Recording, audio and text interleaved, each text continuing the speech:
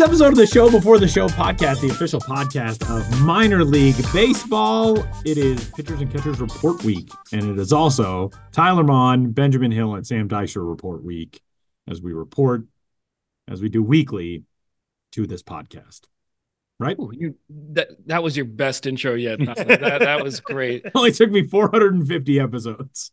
Yeah, but finally you have achieved perfection, and I've nailed it. I got to leave like George Costanza now. That's it for me. Go out on a high note.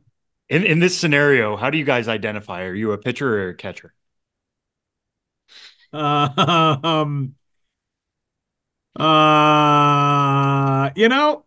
what did you envision yourself more as like a kid coming up?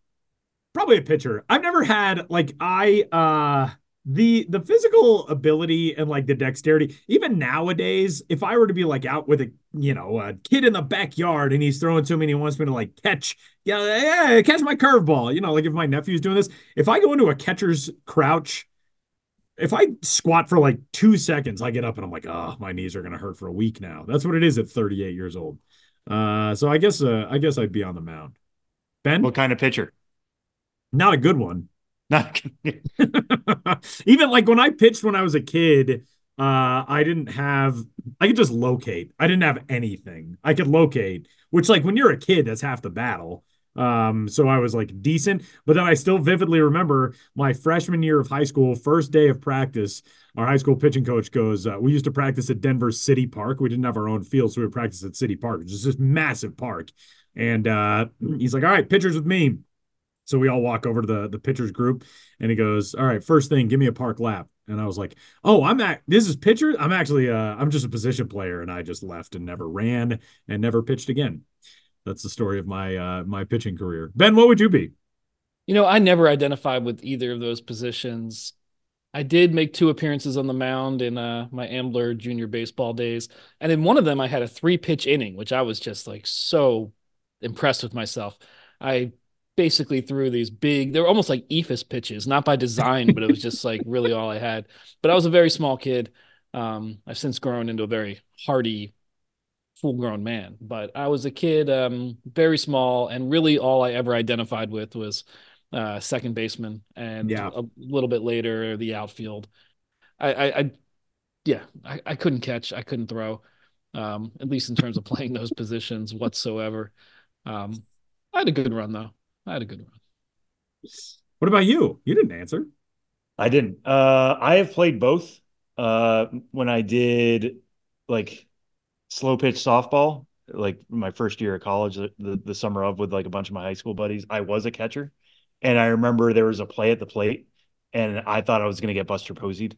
Like the ump legitimately came up to me.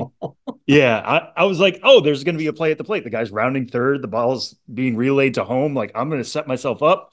I'm going to stick my leg out, and I'm going to try to trip him up. And he's just like, don't you do took that. It seriously. Yeah, he's like, don't do that. You're going to get destroyed. That's just not a good idea. And I was like, no, I'm trying to be a physical catcher. He's like, don't. In slow pitch softball, intramural slow pitch softball. That 40-year-old is going to break your leg. Like he does not care about your 19-year-old. That's incredible. I am on the verge of playing baseball again. This summer I'm going to play in a men's league. And the other day I got a text from like the dude. It was like, what positions do you play? And I was like, I haven't played in like 16 years and I'm not going to play any position well. So why don't you just tell me what you need and I'll do my best to hold it down. As long as it's not shortstop, pitching, catching, really anything that's that important. Center field, maybe. Yeah. Center field, no. If you want to put me in a corner outfield spot, sure. That's about all. There we go. Yeah. I still identify myself more as a pitcher, though. Like, I still think of pitching more, maybe because I would see you more such an art to it. Yeah. But even in Little League, I remember kids making fun of me for being like, you are the slowest pitcher in this league. Hey, but man, at the time, it was Greg Maddux. Look at what he did. Well, see, my idol at the time was Tim Wakefield. Oh, I was like, you can be a slow pitcher and make it to the big league. So I'm leaning into this. I'm just throwing what you think are changeups the entire time, or just knuckleballs. That happens to be my fastball. Yeah. Until I realized, like, for a knuckleball, you need good nails, and as a nail biter, it's not my thing. Let's get rolling on this week's episode of the show before the show podcast. You can get in touch with us, podcast at milb.com. By the way, we've gotten some cool emails as of late. And let us know your questions, especially headed into the 2024 minor league season as they pertain to prospects or whatever else. But let's kick things off with our good pal Benjamin Hill, who's got a story up on the site, the newsletter, and an interview that we're going to have here shortly talking about Bowling Green. It's the second straight week in which we've mentioned Bowling Green. And weirdly enough, last week we mentioned Bowling Green, and then I sent you guys a message on Instagram because it was the 10-year anniversary of when the sinkhole opened up under the Corvette Museum and swallowed all those cars, which was an eventual Bowling Green Hot Rods alternate identity. We had no idea that that was like an actual anniversary that was coming up, but that was kind of cool and timely. Yeah, a decade has passed since Sinkhole opened up under the Corvette Museum in Bowling Green and swallowed a bunch of classic cars. That did inspire one of their all-time best alternate identities, the Sinkholes. And now the Bowling Green Hot Rods are at it again with the Cavemen. So Like, we're in a time when everybody seems to be rebooting Cavemen. The folks at Geico also, and that's not a paid plug, unfortunately. We'd take that insurance money. But what's Bowling Green doing? It's probably a lot more inventive than Geico. Well, I mean, we'll get into that because I spoke to General Manager Kyle Woles all about the caveman identity. It's their third cave-related identity if you tie in sinkholes, which is part of the that subterranean ecosystem in the area. But the team has also done a cave shrimp identity, which was actually the first ever what could have been promotion in minor league baseball, which caught on over the years. They were, of course, the sinkholes, and now they're the cavemen. So. I just like that backstory of the caves in Bowling Green, the way the ballpark was built, so as not to potentially run into a sinkhole and lose a lot of time and money, and the way the team still is able to celebrate that. So yeah, I talked to Kyle Woles, general manager, all about it. The Bowling Green Hot Rods have a new identity, alternate identity, the Bowling Green Cavemen. And like all minor league alternate identities, there's a story behind it. So we have Kyle Woles, the general manager of the Bowling Green Hot Rods, here to talk about it. Kyle, thanks for being here. Yeah, thanks for having me. I appreciate it. So Bowling Green Cavemen. I mean, everyone knows what a caveman is, our prehistoric ancestors. But in Bowling Green, it's not just cavemen, as in a prehistoric club wielding figure. There's a dual meaning to this. Can you go into why Bowling Green is suiting up as the cavemen? Yeah, when we were brainstorming this idea, I guess it would have been toward the end of 2022, given our timelines nowadays. Eric, our former president at the time, myself, and then Ashley Wilson, were sitting down and thinking of what creative, unique idea that we could come up with for an alternate identity. We play as the Bowling Green Bootleggers, which was 2016 promo of the year. And then, we also last year played as the Bowling Green Hot Dogs. So we were, just trying to think of something creative, something that ties into Kentucky, to Bowling Green. And we came up with the Bowling Green Cavemen, to pay tribute to the natural wonders that are in Kentucky. We have Mammoth cave system about 20 miles up the road, which is the largest cave system in the world. We also have here just in our backyard is Lost River Cave, probably less than 5-minute drive from the ballpark. So they're pretty unique features, that make up Kentucky, and it was something that we thought was a great idea to kind of play on to of like on the what could have been promotion. We talked about earlier that we at one point in time we could have been the Bowling Green Cave Shrimp. That was a name thrown around before we became the hot rods. We've done the hot dogs, we've done the bootleggers, and so coming up with another unique brand and identity has been fun and excited to roll it out. Yeah, so caveman, there's obviously the immediate visual of a caveman, the prehistoric figure, and then obviously there's the backstory that you just explained. So in terms of creating a visual for this, what did you want to end up with in terms of things that maybe combined or had reference to both of those things, the obvious caveman connection, and then as well as Bowling Green's history with the caves themselves? Yeah, so we work with a designer, Brandon LaMarche with 3-2 Designs, and he does a fabulous job with all of our brands. And we gave him kind of some of our inspiration of, like, hey, might be what we're looking for. This might not. We wanted to do like a prehistoric caveman, and we didn't want to copy the trends of nowadays when you see it on TV commercials and so forth. So wanted to be a little unique. Obviously, holding. Um, you can look at it either way, a stalactite or stalagmite bat, and is also around his feet. But those features you also see on the jersey that we'll wear this year. And so when we're looking at coming up with our inspiration on it, it's kind of where we were at. The colors from it, not no significant tie. We really wanted something that popped, and so we thought more of a neon, even though you don't really see much of that in the cave system, but wanted to be a little untraditional in a sense with that. Yeah, and I meant to look this up before we started talking, but stalagmite, stalactite, which one is pointing up and which one's pointing down? I get confused with them all the time as well. That's something that usually I have to Google every time somebody asks me, to be honest with you. It's a unique feature. You can see it in both in the jersey where based on how the color is highlighted, and you can see them, the kind of the downward trajectory as well as the upward trajectory on those. Yeah, and so you'll play as the cavemen on multiple occasions in Mm-hmm. 2024, possibly beyond, but one season at a time. Um, how far down the road have you gotten in thinking, what are ways we're going to build upon this identity, what fans can see at the ballpark, any partnerships with local caves? I don't know how it works. Yeah. That kind of thing. So, we're still in the process of finalizing the promo calendar, and, we're going to play at least twice as the Cavemen. And, we're working with both of the caves around here with Mammoth Cave and especially Lost River Cave. If you saw our promo video when we released it, we actually filmed that in Lost River Cave. And so we have a great partnership with them. They're a local nonprofit as well. So, opportunity to be able to help support with them and help them showcase, their programs and what they have to offer. It's exciting to, roll something out to be able to give back as well, to help within the community. And, we're excited. We're still putting the final touches on it. We are working up something extra special for the last one. Can't necessarily roll that out yet, but it'll be toward the latter part of the season. That one, and we'll announce that hopefully soon.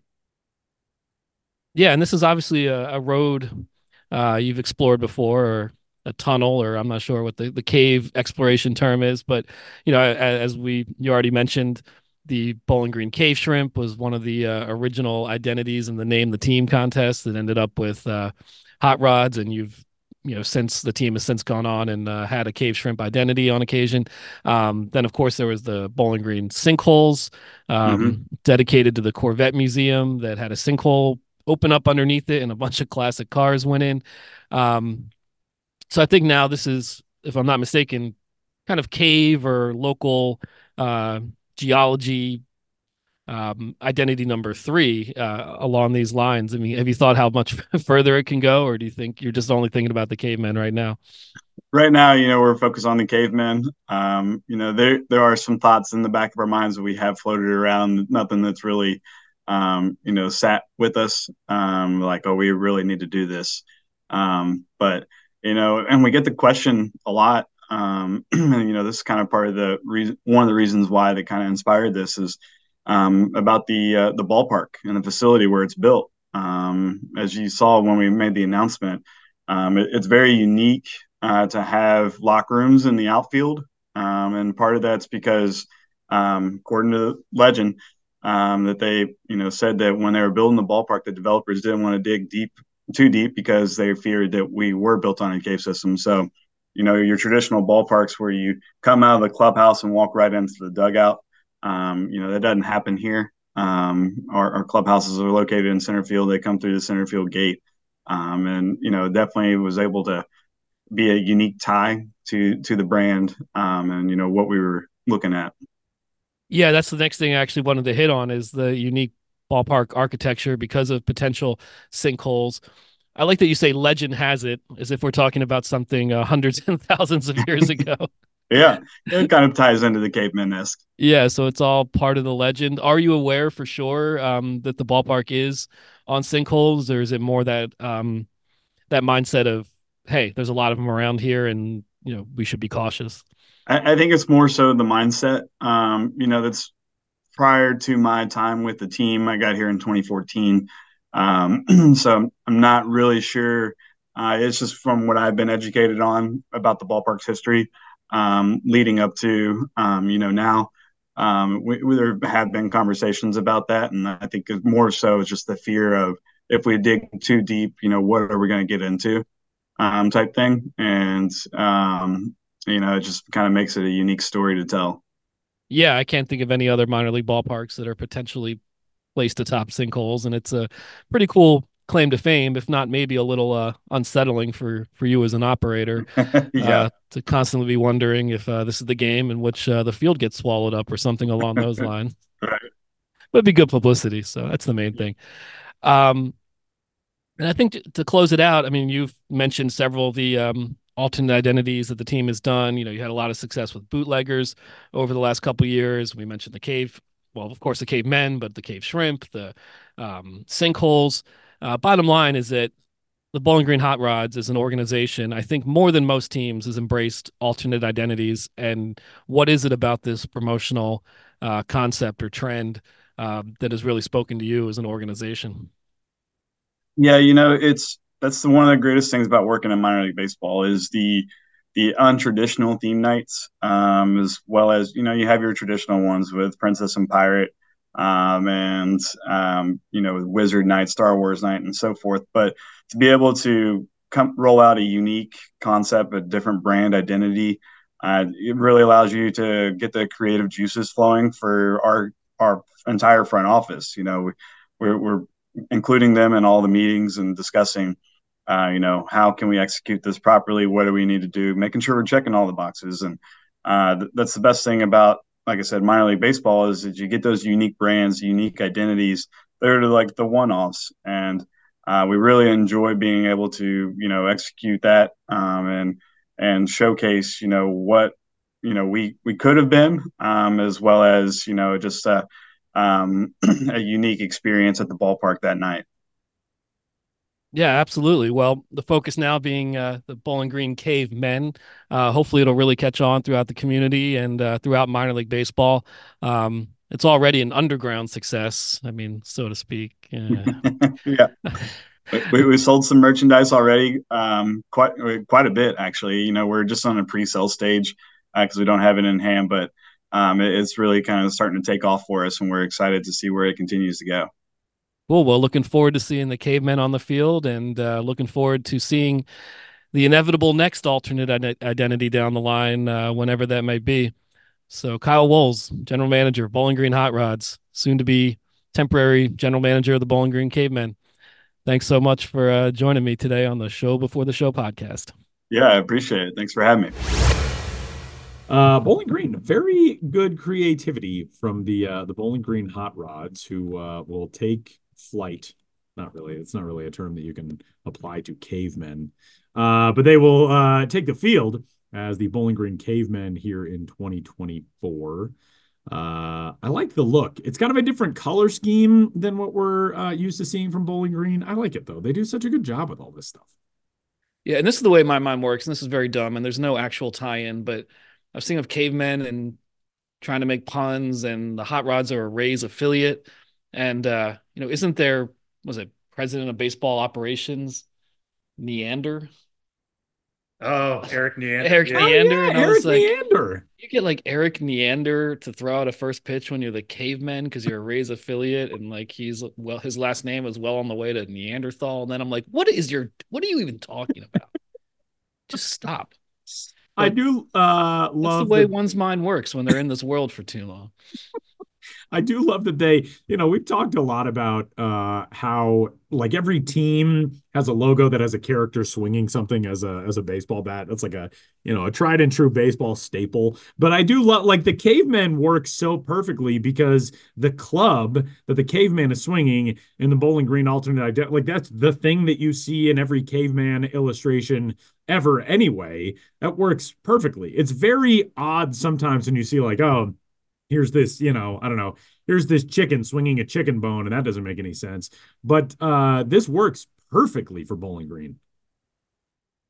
Yeah, although I think you can swing anything you want and call it a bat. It doesn't have to be Or made of sometimes wood. And who knows what swing a nothing at caveman's all. club was made out of? I mean, did they even use clubs? I mean, or did we just Yeah, where does really that create come that from? stereotype? Yeah, Hmm. Might have to do walking some around research on that. clubbing everything. Grow up. All right, Ben. Well, someone in the same ish kind of region, the Appalachian League has a new identity in 2024. You got a chance to write a story about the Appy League's newest squad, the Tri-State Coal Cats, which is kind of like Cool Cats, which is fitting because I like their logo. What are the three states involved in Tri-State for the Coal Cats, Ben? Pop quiz, Yeah. hot shot. Yeah, Tri-State. I when I wrote this story, I think I wrote Tri-City inadvertently a number of times, and then had to go back and make sure I wasn't doing that Because because there we have used to the be multiple Tri-City teams in minor league baseball. We used to have the Valley Cats and the Dust Devils, and now there's just one with the Dust Devils. But yeah, there used to be multiple Tri-City and a Quad Cities franchise. Now we have a Tri-State. yeah, and Tri-City Valley Cats are still around in independent ball, but yeah, not an affiliated. And yeah, the Appalachian League is not affiliated anymore, so I was glad to get a chance to write about them. I'm always looking to cover partner league stuff as well as affiliated stuff, and I hope there'll be more room for that in the future. But Tri-State, to get back to your question, Tyler, Tri-State, the team is based in Huntington, West Virginia, and the other two states are Ohio and Kentucky. It's like Southern Ohio and a portion of Kentucky there. Huntington is located at the confluence of two rivers. One of them's the Ohio River. One's the name I can't remember. It was like the Guyandot. I'm sure I'm not pronouncing that right, but yeah, there's those other two states right there. And in talking to the team, two of their front office members, Jason Camp and Sean Collins, they were just saying we didn't want this just to be Huntington's team, but because we're so close to those states and want to draw from the rest of the other regions, we will also be, we will call ourselves Tri-State. The Coal Cats name, the Tri-State Coal Cats, is a reference to, you guessed it, coal, coal mine. There's a lot of coal. There's still coal industry in that area today, but obviously in the past it was pretty much what that economy relied on, and what accounted for the population growth in those areas first and foremost. So, they're throwing it back to the past, referencing the working class roots of the area. I think they're cats just because it sounds good after coal, coal cats. You got the sounds like cool cats, you got the alliteration. It's a pretty sharp logo. Um, and they're one of the primary colors is green. It's Marshall green because they will be playing at a new ballpark that's being built right now. It will open in time for the Marshall baseball season. And so it'll be one of those arrangements where the Marshall, was it the Thundering Herd? The Thundering Herd. Yeah, the Thundering Right, you Herd are. play their season. This is their first on-campus ballpark ever. They had played elsewhere in the past. So they'll do their season, they'll finish up, and then the Coal Cats will come in and play the Appy League season. That is now a 48 game season that starts in early June and runs through July. Comprised summer collegiate, comprised of younger college players. I believe it's mostly like rising freshmen and sophomores. Um, so it's a nice dual usage for that facility. I'm sure in building it and with all the associated costs, they wanted to get the most bang for their buck and the most revenue coming back in through the facility. So to have an Appy League team take the field right after the college team makes a lot of sense. And Huntington is replacing Princeton in the Appy League, Princeton, West Virginia. A couple weeks ago, we had a longtime Princeton Rays general manager, Jim Holland, on the show, and he gave a lot of information about what Princeton, West Virginia was like. And it's sad to see that town lose its Appy League team after about 3 decades, even more.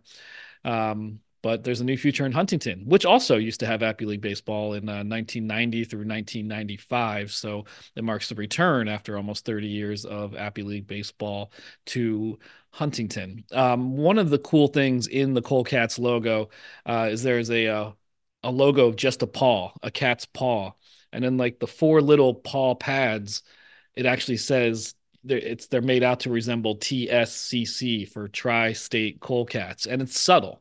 You don't just it doesn't just jump out at you, but Yeah, I'm looking at that those are one right of those now. cool That's very things. cool. I see Tyler as a longtime logo Easter egg aficionado, nodding in appreciation. And the Yeah, logos were I like designed that. in-house by Marshall University, their head lead graphic designer, Dylan Winters. So it all ties together.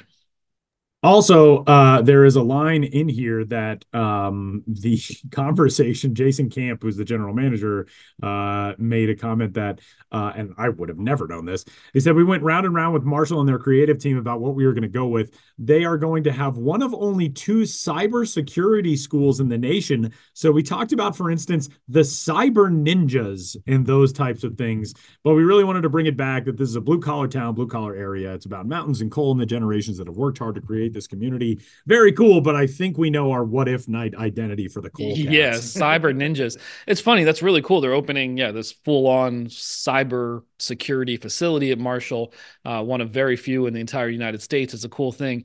But when he said that, I was also like, even though that's so modern and looking toward the future, cyber ninjas also to me sounds like something from like the late 90s or Yeah, something absolutely. like Like that would that. have been in that movie, The Net.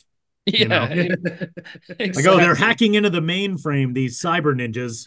What? Yeah. What does that mean now? Yeah, the movie Lawnmower Man comes to mind, even though I remember nothing about that movie, but just these early visions of like the internet and the cyber world. There's something about the word cyber that feels kind of dated Yeah, a in little a way. dated. It's like when people say surfing the net, you're like, that's this is in 1998. We're having this conversation. Yeah, I agree Yeah. with that. Yeah. The I use cybersphere. Remember the term blogosphere? the blogosphere. I want the blogosphere to come back. That was one of my favorite spheres in internet history. So Of all the spheres, that was a good one. Well, the story on the Tri-State Coal Cats is up at MLB.com right now. And Benjamin Hill, good stuff as always. Tell the good folks where they can find the newsletter at all. newsletter at all. Well, you can subscribe to that through the newsletter registration page. And I do not have that URL on me, but It's it in the is newsletter sphere. yeah, the newsletter sphere. But please subscribe to the Ben's Biz Beat. It is the link for it is pinned on my Twitter account at Ben's Biz, Instagram the Ben's Biz. I'm writing for MILB.com. I'm writing for MLB. I'm on this podcast. I think most people know where to find me, but please consume as much of my content in the Benosphere as you are able. Okay, before we wrap this up, though, Ben's got a quiz for us, Sam, and I'm obviously going to whoop you, as we are all aware. But all right, Ben, well, let's hear it. All right, yeah. I was thinking we were a little thin on this week's contest, so this is a pretty or this week's contest, this week's podcast. So I thought I'd put together a little quiz for you guys. Please play along at home. I will give you a team name, a name of a defunct minor league team, and you have to say what current team that is. Oh, And it's not super complex. I didn't go okay. back like 4 or 5 locations. It was the location of that minor league team before it moved to its currently Ooh. operational location. So I have 10 of these. Okay. I There'll thought be you were going to two. give us we'll give you the team name. You have to give us the geographic, like we talked about the Red Sticks that were in Columbus, Georgia. We'd have to be like, it's Columbus. But Yeah. okay, Well, this is I think we'll challenging. do, Yeah, we can do that we can too bring that coming up. in at some point. Some of these I think are fairly obvious, some not so much. I don't know if I should switch back and forth or I just say the first person to answer gets the points. Okay. 2 points if you just get the answer right away. 1 point if no one can get it and I give the league and someone gets it. And we'll try to keep it quick moving. Right. Okay. I'm not looking at your paper, by the way. No, and I'm holding it away from Sam. Yeah. All right, let's start Nails. with the Edmonton Trappers. Oh. Tyler. Is that Salt Lake now? Incorrect. Dang it. Sam, do you have a guess? Edmonton Trappers would be. I'm swinging and missing here. The one that came to mind was the El Paso Chihuahuas. All right, it is a PCL team. So for 1 point, one more quick guess. I'm going to go with the Fresno Grizzlies. Incorrect. Dang it. Albuquerque Isotopes? Incorrect. Sacramento River Cats. The Round Rock Express. Oh, interesting. Okay. Yeah. All right. I think this is going to be not good. Be tough. This is going to be tough. Sam and I are tied at 0. And also the fact that you said PCL and Tyler said Fresno. We went down like half the teams. Oh yeah, that's California League. Yeah, whatever. Oh yeah. Well, I was thinking when Edmonton moved, that was a PCL franchise, Fresno, which is now, of course. I had the same thought. Fresno Grizzlies actually would have been my second guess had you not said PCL. But anywho, all right. How about this one? The Orlando Rays.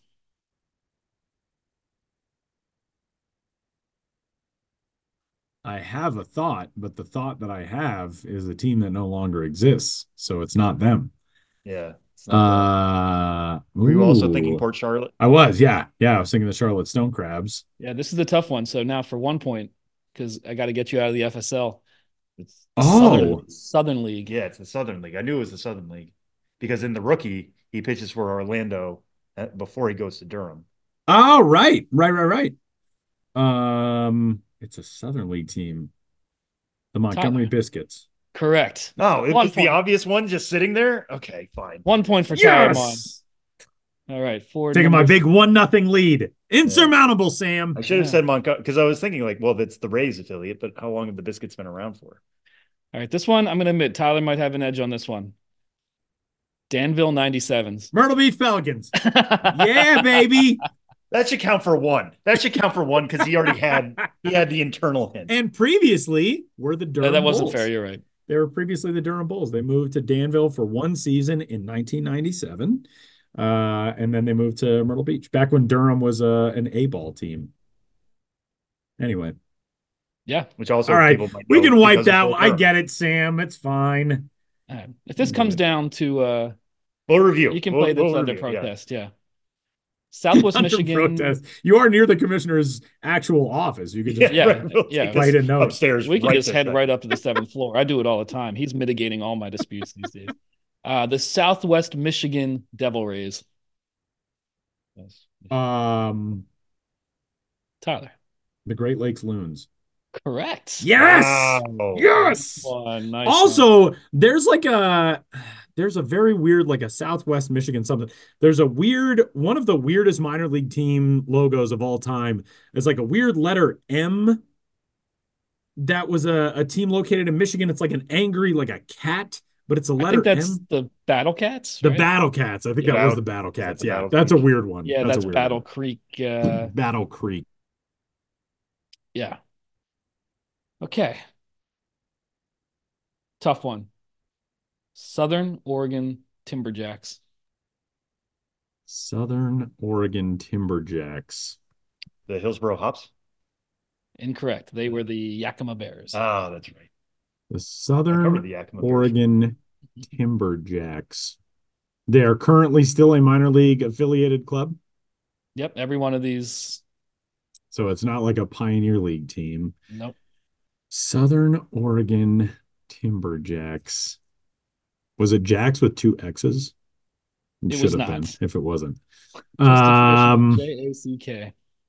I'm gonna go with the man.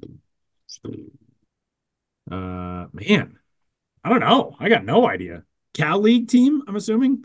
Vancouver Canadians. Oh, interesting. Remember, there was a PCL Canadians that played through 1999. They relocated, and I can't remember off the top of my head where they relocated to, but then the Southern Oregon Timberjacks filled the void in Vancouver, and they started their Northwest League history there. Okay.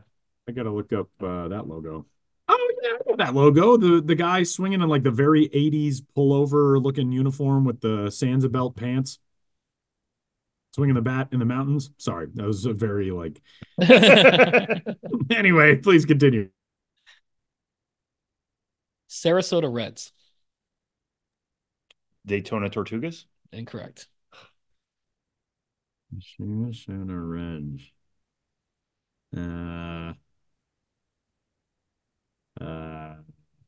Yeah, I don't know. Bradenton Marauders. Okay. Yeah, that makes sense. That makes sense. Because they were in Yeah, Bradenton as a spring training facility for a minute. Okay. Yeah. Yeah. All right. Yeah. I was going Reds to Reds, and I completely forgot the Daytona Cubs Yeah. existence. All right. Yeah. Yeah. With the surfboard. Shreveport Swamp Dragons. Oh, this one I feel like we've talked about recently. We have. Um. Uh. Uh. Shreveport Swamp Dragons. Oh man, this one's gonna drive me nuts because I feel like we've had this discussion relatively League. recently. Texas League? Mm-hmm. Is it the Springfield Cardinals? It is not. Sam, you have a guess? Get on the board. Jesus. Oh, I know who it is. I think. Northwest Arkansas Naturals? Incorrect. They were the Wichita Wranglers. We have the Frisco Rough Riders. Oh, I was gonna guess Northwest Arkansas also. Okay. I was just trying to think of teams we talked about recently. Right. And teams that are like somewhat close in that area. Yeah. The Nashua Pirates. The New Hampshire Fisher Cats. Incorrect. Dang it. They moved from elsewhere. The Portland Oh, yeah. Seahawks? Incorrect. It's the Eastern League. That is the Harrisburg Senators. Oh, okay. Pirates. Interesting. All right, two more. Still a chance for you to get on the board, Sam. Still a chance for you to at least get one of these. This is tricky as I'm going through. Yeah, this is a tricky. I like this quiz. This is fun. I like this quiz too. The Charleston Charlies. Augusta Green Jackets? Incorrect. The Charleston Charlies, because the West Virginia Power have used a Charleston Charlies logo as their logo. They have. But the Charleston Charlies are no longer. Are the Charleston Charlies the? Well, I'll give you you guys a league hint. International League. Oh, the Norfolk Tides. Incorrect. Dang it. They used to be the Tidewater Tides, which was the same area. Anyway. Jacksonville Jumbo Shrimp?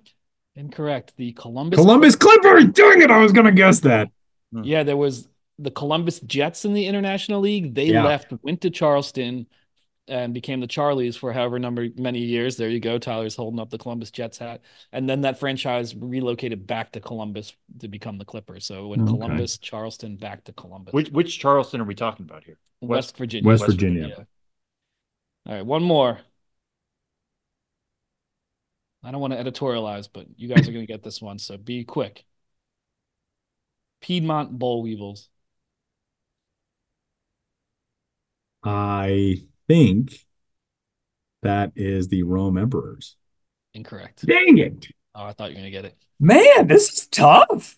This is a good quiz. Boll Weevils. I do remember when I was a kid, that was like on the minor league baseball hat poster. I remember that one. I was like, oh, that boll weevil. I don't even know what that is. Yeah. I know there's. Sam looks like he's pouring sweat. He looks like that gif of Jordan Peele from Key and Peele. That's what Sam looks like right now. Like his hair is all disheveled. It's on the tip of my tongue, and I'm so annoyed. Sam, you can admit defeat. It's okay. No, I want to get this one. Piedmont. Piedmont. I'll go back to Augusta Green Jackets. The Kannapolis. Cannonballers. Yep. Formerly Intimidators. Piedmont Boll Weevils. But you know what? Now that I think about it, that was a bad choice. Because I don't think there was a relocation involved there. I just think they changed the name from representing Piedmont to Kannapolis. Well, it was a former name. Yeah, but I was trying to go for relocations. Not my best work there. Man, that's even good. taking away, I shouldn't have had one on there. I put this together quickly. I shouldn't have had one on here, that about Myrtle Beach Pelicans with a formal Pelicans broadcaster in the house. But even taking that away, Tyler, I still won by the whopping score of 1-0. Yeah. I'm sure there are people playing at home who did significantly better. No, although we can't prove that, and they can't prove that to us. Exactly. Because I'm going to just assume they were Googling Right. them. But this is a good lesson. I'll think of more categories, and Yeah. I love like doing this I'll stuff. like try this. to. This is one of my favorite things we do now on the pod. Yeah. Are these little quizzes? But I'll Yeah, try and to. if you want to go see a super weird logo, go look up that Michigan Battle Cats logo. Evidently the Battle Cats, that was a name that returned to Battle Creek, Michigan, in the form of an alternate identity for the Battle Creek Bombers, who were in the Northwoods League. I don't know, but anyway, if you look up the OG Battle Cats logo, that is a weird logo, very weird logo. The Michigan Battle Cats. Yeah. Strange. It's always about Battle Creek. I've heard people say that before. Very Those strange. who worked there never forgot it.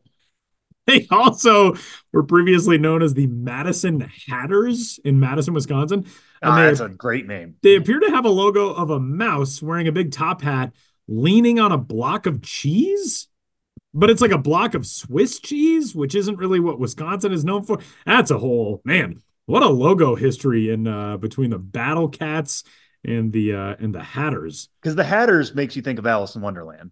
Right. With the Mad Hatter was just a person. Right. With a big hat and that's true. A little loony.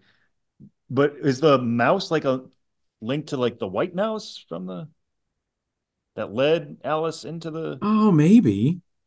And then they want cheese and mice like cheese, therefore it doesn't even really say that the Hatter's name. It doesn't really explain the that's what they're going for. They're going for the Mad Hatters. Yeah, the Mad Hatters, I guess so.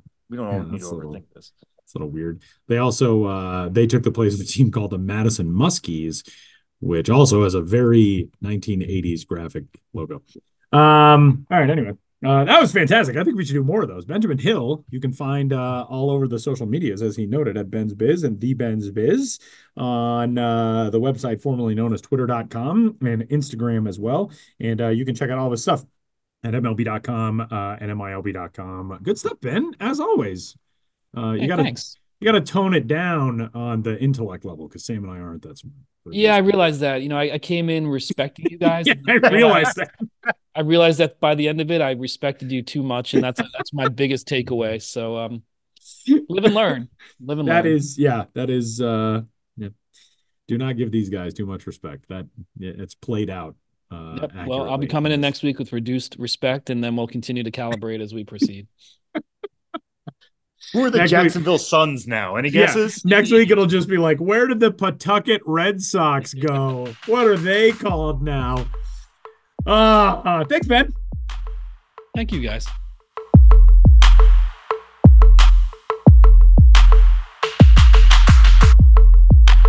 Rolling along on this week's episode of the show before the show, it's spring training time. And obviously, the excitement continues to build for the 2024 Major League and Minor League season.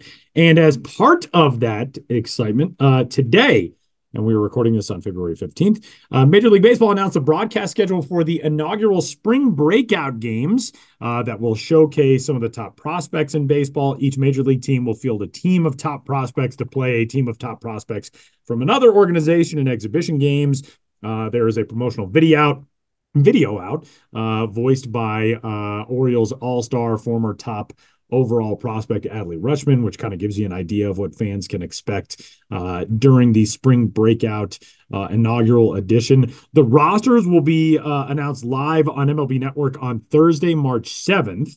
With Matt Vasgersian and Harold Reynolds, and some spring breakout participants will be on MLB Tonight that night. But all kinds of fun games are ahead, and the broadcast schedule announced. Spring breakout games will be carried live, basically all of them will be carried live and blackout free on MLB.com, MLB TV, and the MLB app. And the network will have 5 games live as well.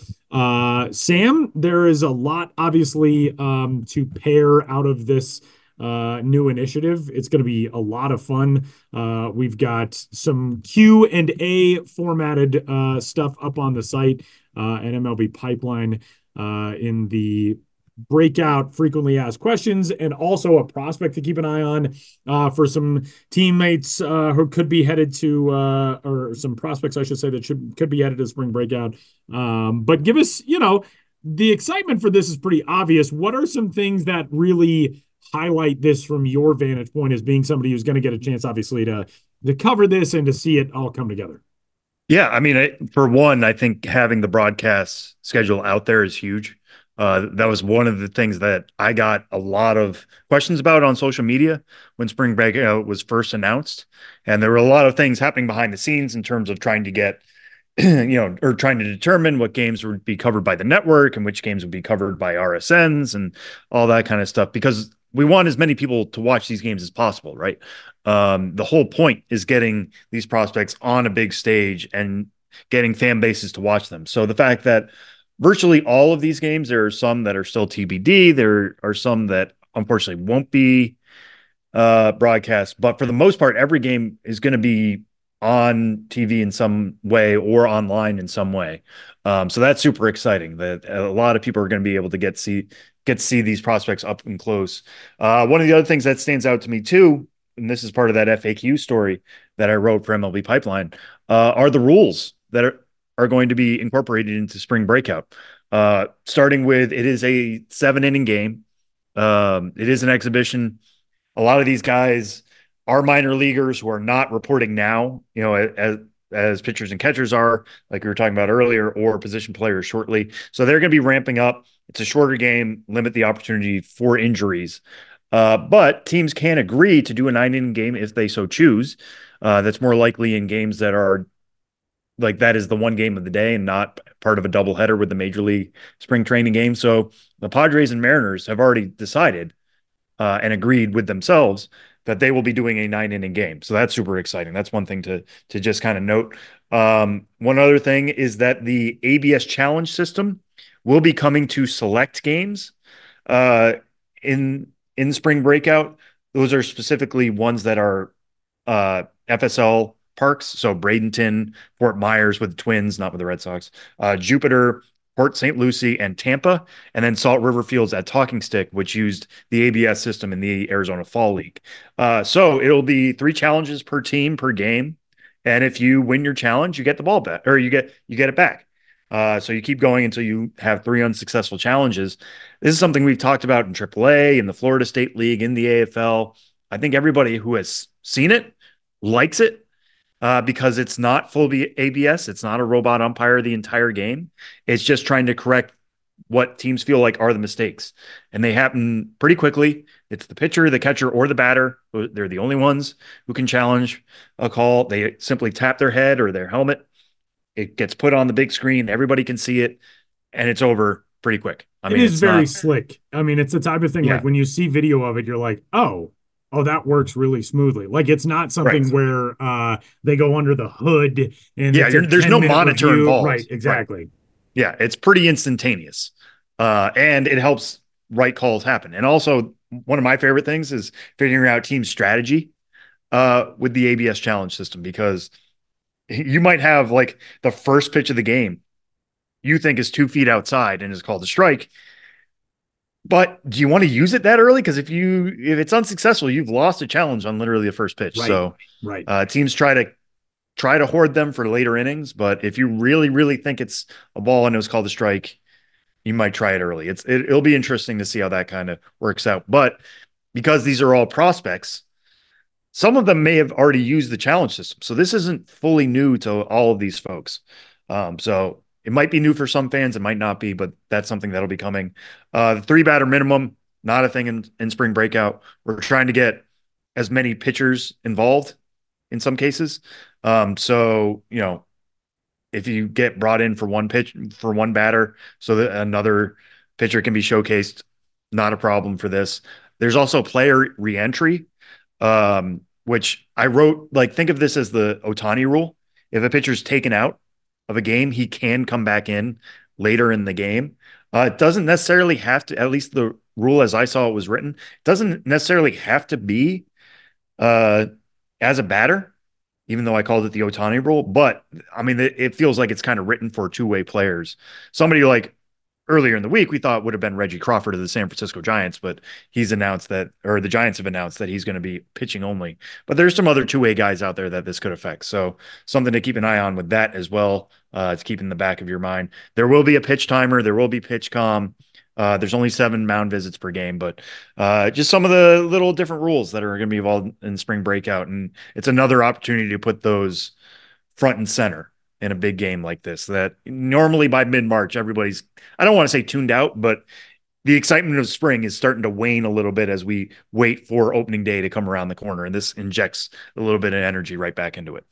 So stay locked for the roster announcements coming up on March 7th of 2024. And Sam, as we're headed towards spring training, we are kind of getting into that spot of the spring now where you think like, okay, well, among the guys that I'm most excited to see from a prospect standpoint, who might be somebody who I'm going to see on a big league roster, whether it's at opening day this year or shortly into the season. You guys have a story up at MLB Pipeline right now. 30 prospects to watch in big league camp, one from each team. There are, the big names out there. I mean, obviously, everybody knows that there is a very good chance that we're going to be seeing Jackson Holliday on the Orioles roster come opening day, if not in very short order afterwards. But who are some of the more interesting guys, maybe lesser known guys or intriguing storylines for spring training this year? Yeah, the way we wrote this story was to kind of avoid the guys who we know are going to be on opening day rosters who are still prospects. So Evan Carter, Jackson Churio, those types, Mason Wynn, Nolan Shanuel, like guys who are virtual locks to make their major league opening day roster. We didn't want to write about that. Jackson Holliday, you bring him up, Tyler, like he's on everybody's mind, but he is included in the story because it is a question of, is he going to be on the Orioles opening day roster or are they going to go elsewhere? Mike Elias has talked pretty openly about Jackson Holliday is going to get a lot of run at second base, right? Like they have an opening at second base.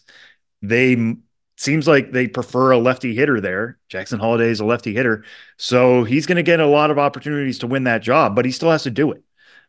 So we'll be keeping a close eye on Jackson Holliday for sure. Another one that two more that I don't think are necessarily below the radar, but still somebody I'm going to keep a close eye on are Junior Caminero of the Tampa Bay Rays, because you look at him last year, hit 31 homers during his age 19 season. The Rays brought him up for the postseason. They brought him up a little bit before that as well, just to get his feet wet, but then he was on the postseason roster. Hits the ball as hard as anybody in minor league baseball. Should be a player they make room for, but his best position is third base, and Isaac Paredes is coming off his own 31 homer season. And he's not necessarily somebody you want to move right now. And I know there's a lot of questions about the shortstop spot. Junior Caminero played shortstop earlier in his career. Does he maybe get a look there and you kind of just shrug away the defense because the bat is so good? I don't know. We'll see how that's going to work out for Caminero. I think he's good enough to play in the major leagues every day right now, though. And if you're Tampa Bay, you want those guys up. You want to maximize your offense as much as possible. So we'll see how it goes with him. He doesn't have AAA experience yet. Unlike this other guy I'm going to talk about here real quick is Wyatt Langford of the Texas Rangers, last year's #4 overall pick. Obviously climbed very quickly through the Rangers system, reached AAA at the end of last year, slugged above 600 everywhere he played, showed really good swing decisions, was always in the conversation for the #1 prospect in the 2023 draft. But, Paul Skeens, Dylan Cruz, the 2 LSU stars, Max Clark went ahead of them. So the Texas Rangers, the World Series champs, have this guy fall into their lap. They quickly pick him up. He is as good a performer in his first season as anybody in that class. He's knocking on the door, surely. I mean, the bat looked ready at Florida, and it's certainly looking even more ready now. The Rangers seem set in the outfield. I still think he's one of their 3 best outfielders. I would put Leody Taveras on the bench. I know he's really good defensively and was about a league average bat last year, but put Evan Carter in center, Wyatt Langford in left, and Adolis Garcia in right. That's a strong outfield. And Bruce Bochy has said they're open to the idea of him making the opening day roster. How open are they? Like, if he has an OPS of 1,200, like you can probably bet he'll be on the opening day roster. If he has an OPS of 700, are they still open to it or they send him back to Round Rock? We'll see. One other one I'll throw out real quick. This is a non-top 100 guy, but just seems the type of player who can really seize a hot spring, and that's Victor Scott II with the St. Louis Cardinals. I know the Cardinals have center field options. It's to the point now where like Dylan Carlson, who was once an actual top 100 prospect, isn't the opening day center fielder, but Victor Scott, man, the guy can run like anybody and he can defend like anybody. He can cover the gaps exceptionally well. It's plus plus defense already.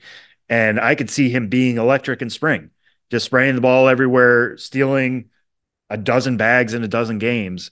And St. Louis looks at the end of the Grapefruit League and be like, how can we leave camp without this guy? I mean, he could, if he's in the majors for a full season, he could lead the majors in steals. I have no doubt about that.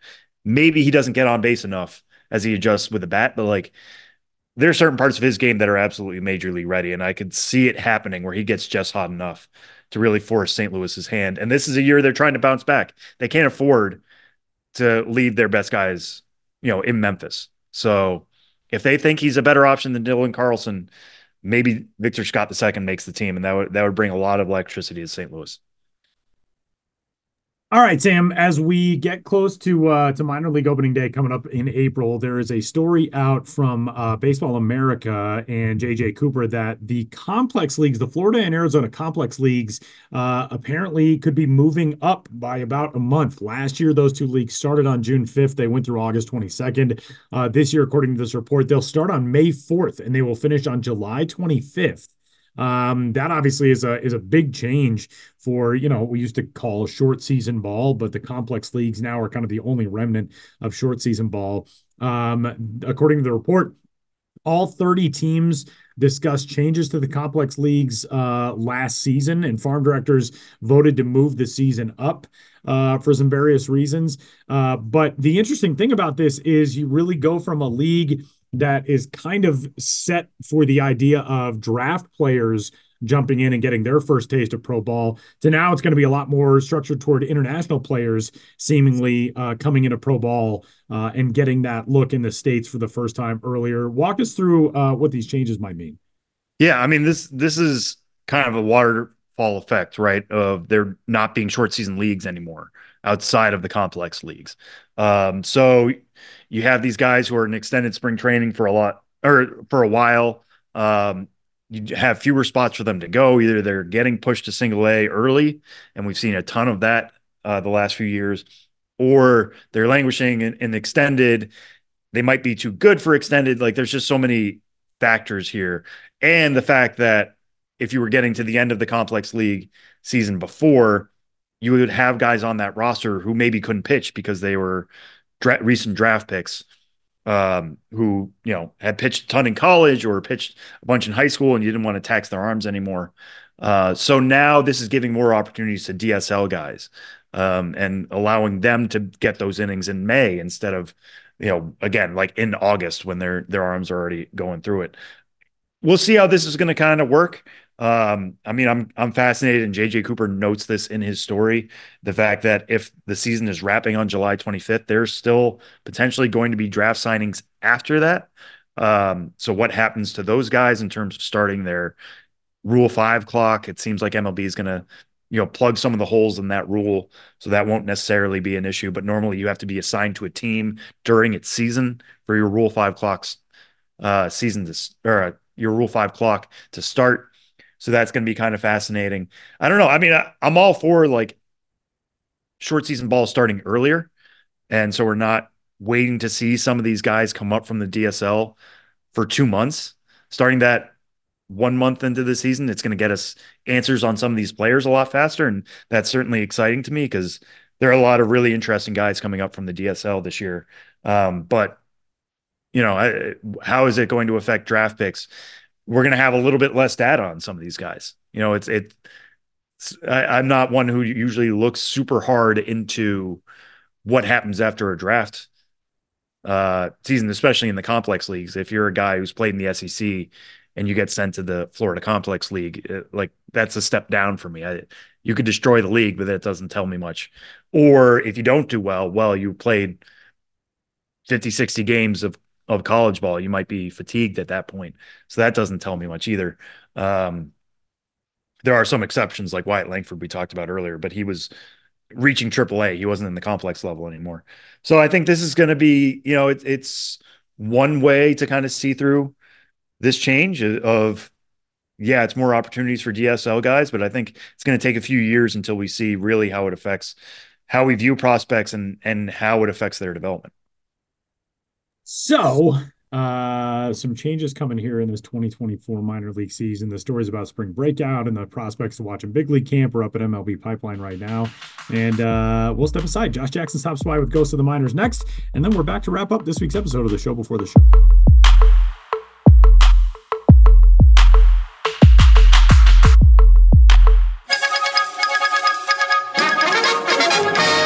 We interrupt this podcast to bring you another thrilling edition of Ghosts of the Minors. Now, here's your correspondent and host, Joshua Jackson.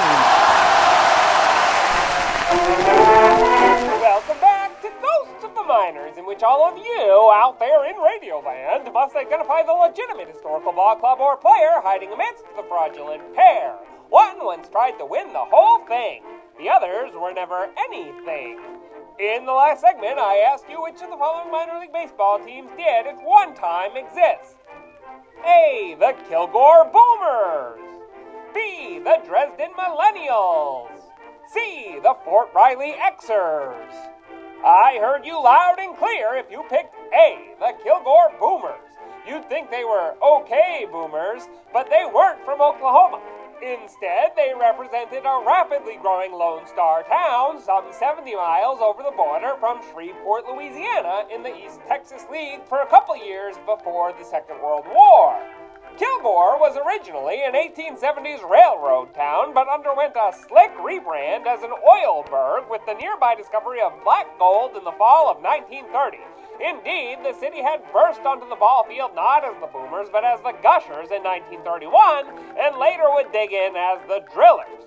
But with the formation of the East Texas League in 1936 came a new franchise in Kilgore, which had a steeply declining population. Some have it below 500 at the time of the oil strike, but skyrocketed its way to becoming a bustling metropolis of over 6,000 souls by 1940. And so, the Kilgore Club of 1939 busted out with a new moniker, the Boomers. The Boomers Ball Club was a boon to Kilgore, but it just about killed and gored the rest of the league right away.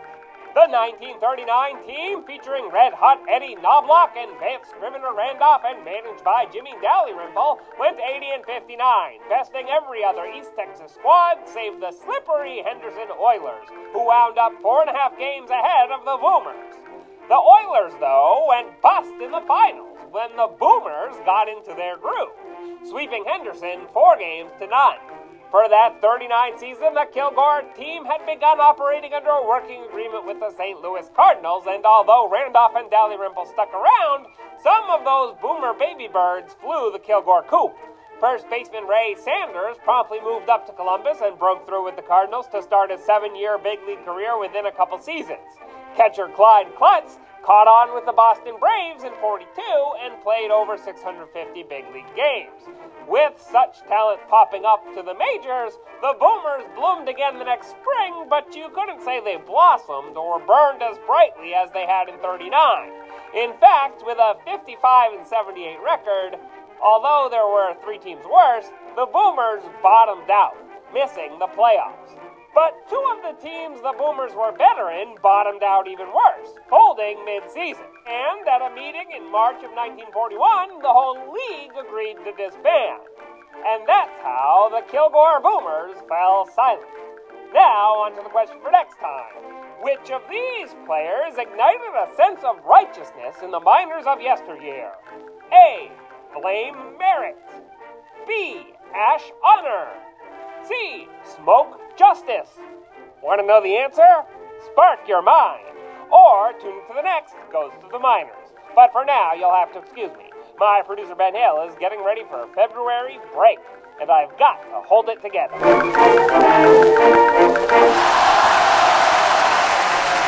Final segment of this week's episode of the show before the show. Big thanks to Josh Jackson for stopping by with Ghosts of the Minors. That'll pretty much do it. I'm gonna have nightmares about the Michigan Battle Cats logo, like coming to life and eating me. Anyway, what are you guys going on this weekend? You want to hang out? I'm not anywhere close to you. I'm in the middle of top 30 season right now. That's right around the corner for us at MLB Pipeline. So I will be turning out blurbs and rankings and confirming things, and so I'll be in the thick of it for much of the weekend. Probably going to be posting up at the public library for part of that, which is closed on Sundays here in New York. And if there's one thing I wish would change about New York City, it's to open the libraries up on Sundays again. But that's probably what I'm going to be doing. Ben, it's technically a long weekend. Monday is a holiday. Yeah, it's President's Day weekend, and Yeah. I don't really have too many plans either. It's a kind of dead time of year, a little bit of a calm before the storm type of feelings. So not too much. I took last Monday off and I saw a great documentary on the Italian film composer Ennio Morricone. So I think anyone is into movies and movie music, go check that out. I want to give a cultural recommendation every week. I think I'm going to start doing that because my tastes are impeccable and I don't talk about it enough. So go see that movie if you like to see a great movie, man. Now I talked myself up and then just totally We respected you too much. Yeah. What was the name of that documentary? Ben was on his high horse after being the quiz master, and then all of Yeah. a sudden now is in the spotlight himself. Yeah. Which, by the way, is a team name that kind of surprises me has not been used by a minor league team like Wichita Falls High Horses or something like that. I'm Probably should be. imagining the logo right now. Just a horse with very long legs. And bloodshot eyes. Do you remember the name of this documentary? It was just called Ennio. Okay, cool. I actually would. I've heard about him. I mean, I've been aware of him, and he has such a gigantic, long. He died a few years ago, but scored hundreds and hundreds and hundreds of movies. Probably the most iconic is the Sergio Leone spaghetti westerns. Yeah. That kind of stuff. Yeah. But amazing body of work. But I just would read his name and not hear how it was said. So even buying the ticket, I was like, can I get a ticket for Ennio? Is that how you say it? And the woman working there was just like, she's like, I don't know. She's like, I don't know. Like, go away. That's pretty funny. Well, hey, the guy I went to the film forum to see this movie. The guy at the concession stand was wearing a Norwich Sea Unicorn. No way. Oh, there you go. There you go. Wow. That's why it all ties in. That's why it all ties into minor league baseball. Finally, I stuck the landing. Wow, that's pretty cool. That's one of those ghost teams that never played under the affiliated banner with which it was rebranding them and the Missoula Paddleheads. Was there anybody else in that 2020 season? I feel like there was one other team maybe that rebranded and then we didn't see. Those two for sure. There might be another one. We'll have to think about this. That'll be the topic of next week's quiz. Yeah, exactly. All right, I have to give a self-promotional plug before we get out of here. Coming up on Friday, the 23rd. So the date of the release of the next episode of the Show Before the Show podcast. I will be back on MLB Network. Very excited for the 2024 Andre Dawson Classic. Super pumped for that. I'll be doing both ends of that doubleheader alongside Xavier Scruggs. We will get a chance in Game 1 to see Alabama State and Southern. Game 2 is Florida A&M and Grambling. All kinds of special guests are going to be coming through. So that's coming up on MLB Network on the 23rd. Very excited about that. And that's it. That'll do it. Thanks to everybody for swinging by. And for Benjamin Hill, Sam Dykstra, Josh Jackson, and all the rest, my name is Tyler Maughan. We'll catch you next week.